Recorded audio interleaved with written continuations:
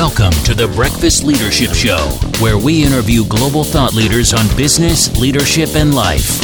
Here's your host, keynote speaker, best-selling author, and chief burnout officer of the Breakfast Leadership Network, Michael Levitt.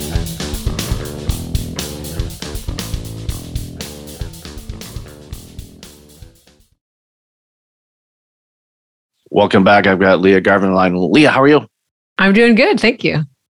I'm really looking forward to this conversation. Thank you so much for being on the show. Why don't you share a little bit about you, and then we'll dive into the conversation. Yeah. So I am Leah Garvin, author of the book Unstuck, Reframe Your Thinking to Free Yourself from the Patterns and People That Hold You Back. I'm also an organizational effectiveness consultant and coach, and spent about a decade working in tech on forming effective and inclusive team dynamics. So super excited to be doing that off on my own and making more of a reach across that work. It's incredibly important work. And as you know this, and a lot of people have discovered over the last couple of years, we've had some interesting challenges when it comes to working with others. Back, before the pandemic, most of us were in the office. Yeah, maybe some of us worked remote from time to time, or you work remote because you have an office across the country, or across the planet. So that would be kind of remote, I guess. But ultimately, when we were all sent home in March of 2020, all of a sudden we had to learn how to work. And then, of course, people are hiring, and organizations are going, okay, how do we hit our DEI targets when we haven't even really met this person? Yes, through Zoom or Google Meet or whatever the case may be. Yeah, you don't get that same dynamic. So what were some of the observations you had when all of this stuff was rolling out? Yeah. I mean, I think early in the pandemic, everyone was kind of in emergency mode. We'll patch it together. We're just trying to get through this. And I think, unfortunately, for work related to inclusion, as you alluded to, it sort of was, okay, we're in survival mode. We'll focus on inclusion and sort of doing the right behaviors later. And the problem was this emergency mode's gone on 2.5 years, right? And so I think some companies did a better job than others of really thinking about it. Probably some teams within companies of thinking, okay, we need to make sure with all of this change, uncertainty, and chaos that we're doubling down on being inclusive as far as not only who we're hiring, but how do we get more people into the conversation? How are we making decisions?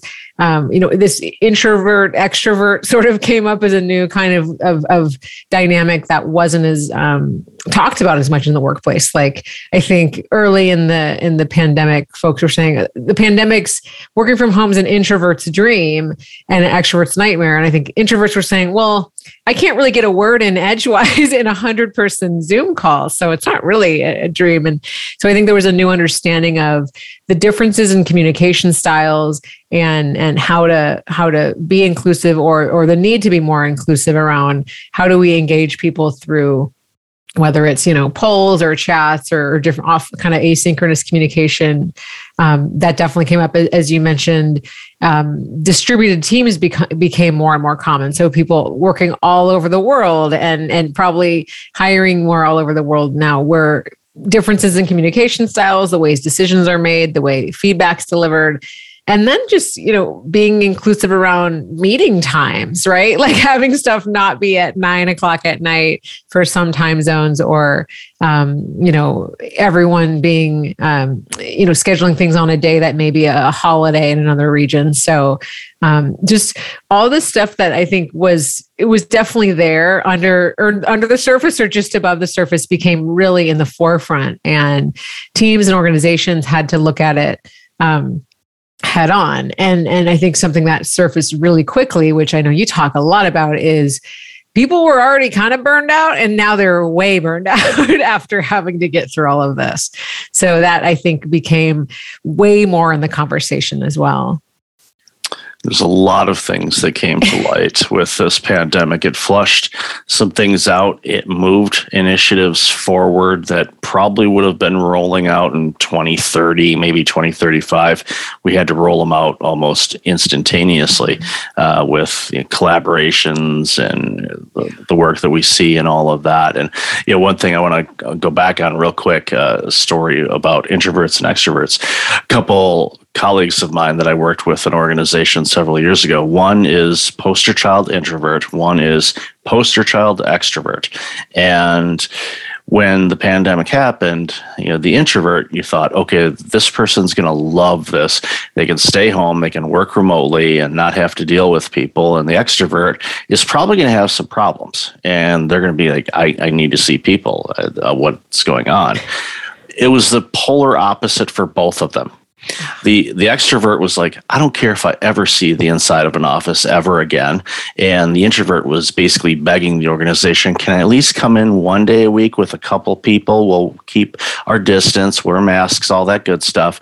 I just need to see people. So it was like, okay, well, completely misdiagnosed that assessment of those people. But that's what we found out is the dynamics of humans in our varying ways of interaction, and what we need is what is going to make work really interesting over the next few years as organizations try to design things that can meet the needs of everybody and not the quintessential classic square box type of here it is type of thing. Because I think in many situations, there's a lot of people that just are not interested in going back to that type of work environment. There are, of course, some that thrive in that environment. And I think we'll have varying degrees of what work looks like across the spectrum. But ultimately, just figuring out what makes sense for the organization, its people.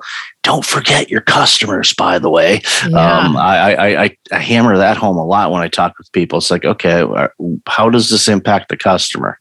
Yeah, it's everybody's a customer. Your employees are a customer. The owner's a customer. Everyone's a customer. How does that impact that? So, the conversation is going to be really interesting as we proceed over the next 2 or 5 years, anyway, to see how this all sorts out. Hopefully, it sorts out to something. Yeah, it's going to land on something.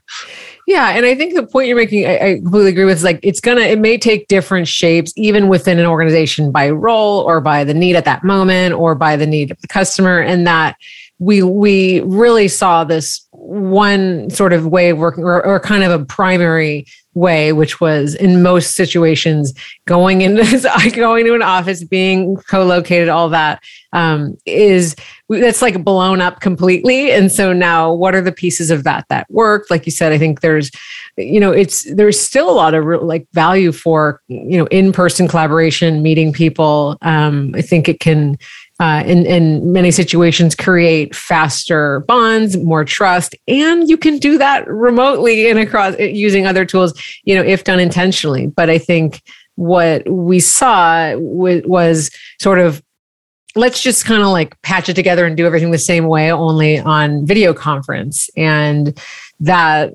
was pretty tough on people. And I think people rose to the occasion. And I think there's, it's undeniable across most industries, especially tech. I was working in that.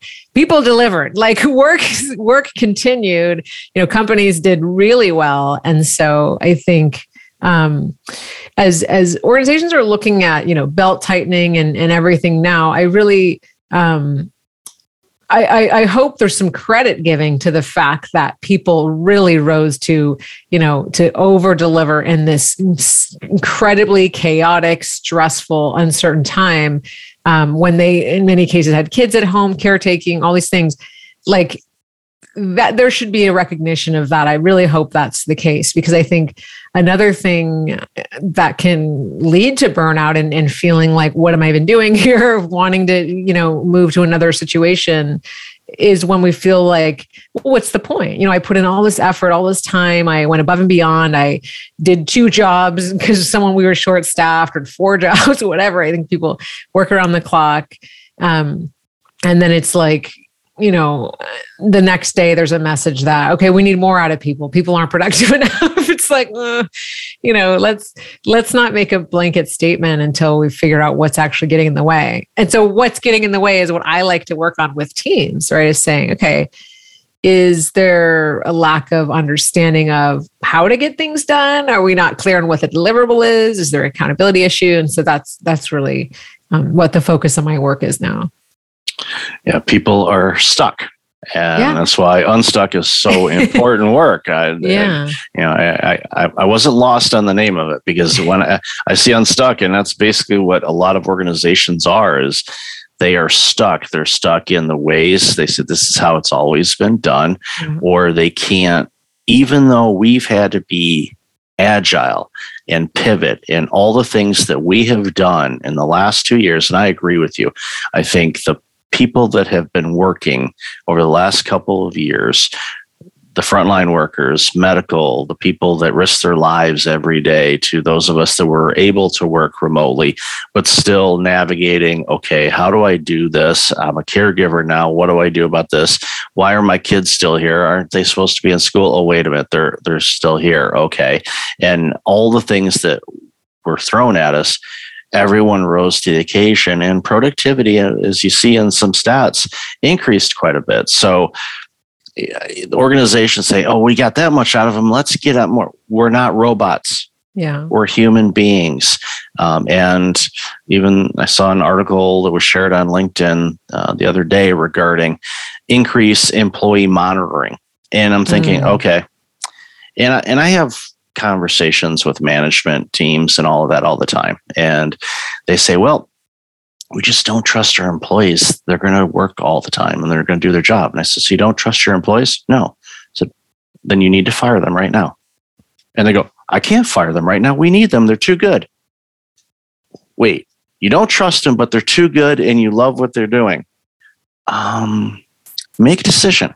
You're confusing yourself, because it's the self-talk that is in these managers' heads that is creating that environment. Because the reason they don't trust somebody is they're afraid that they're going to get called out if something happens.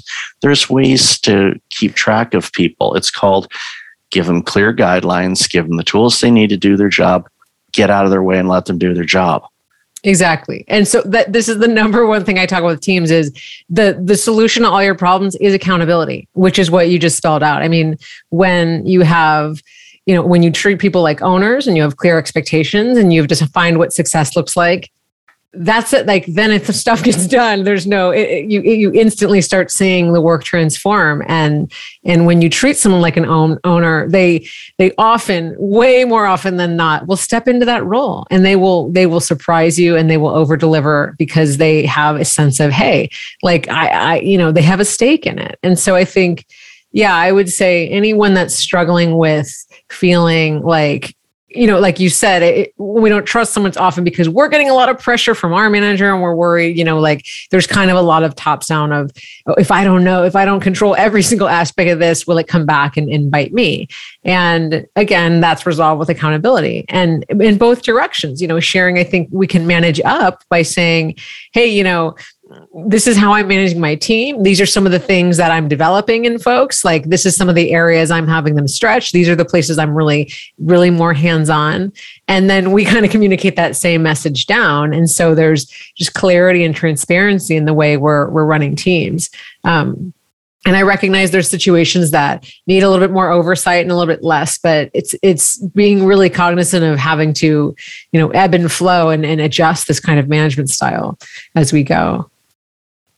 So in your book, you talk a lot about, again, getting people and organizations unstuck. And I love, how one of the lines is, one of those people might be you. And, like for me, my burnout journey, everybody knew that I was burned out except me. And we often really struggle being self-aware of our contribution to a situation in our work or home lives. And if we took a step back and looked, we'd go, okay, now what? So when you're writing the book, is there a particular chapter or section that really, this is like trying to ask you to pick your favorite kid kind of thing. They're all my favorites, but there's is there one section that you're like, okay, this is the one where if people get this is going to have a tidal wave of positive impact across organizations across the globe? Is there a section or part that you're really proud of? Yeah, I mean, I would say for individuals and teams, I would say it's two different pieces. And so for, the book is, it explores the first and foremost, the reasons that women can get stuck, because that's my experience, what I, the kind of how I navigated the workplace. But then I think it's the solutions that I share are practical to anybody. But I think the specific situation working as a woman in the corporate world or workplace in general is, being subject to all of these biases and double standards and stereotypes throughout your whole life, that then when you enter the workforce, you're like, well, hey, like I'm supposed to be this, but not this, and this other thing and not this. And in one situation I'm right, one situation I'm wrong, that we can start to, form a lot of limiting beliefs about what we can do, what we should do, what we shouldn't do. And that's where I think we can start, over identifying with these beliefs can start getting in our way. And so I think the most, a place that I've done the most coaching and mentoring and personal growth around was reframing how our beliefs around talking about our work and our impact. And I think a lot of folks that sort of were socialized to think good work gets noticed, keep your head down, don't say anything. Like the product of that is you are kind of invisible in your organization, or you feel undervalued, or you feel overlooked, or you don't get chosen for a high impact opportunity. And so I think the most transformational on the individual level would be to reframe believing talking about your work is bragging or nobody cares or whatever, and really, really own that narrative around what you do, what is the result of it and why that matters to your organization, right? Not talking about your work as if you're listing a job description, right? We all could look that up. No, not talking about your work just in the success of your organization, because again, that's like knowledge anybody can find, but really connecting the dots. Like, this is my superpower. Here's what that resulted in my team. And this is how it moved forward the agenda of the organization. Like, if we can get that story, we can nail any performance review. We can nail any job interview, even with people looking at career pivots. We want to be able to connect the dots across our work to say, hey, and this can apply to this new situation. So I just think that's the most important piece on the individual level.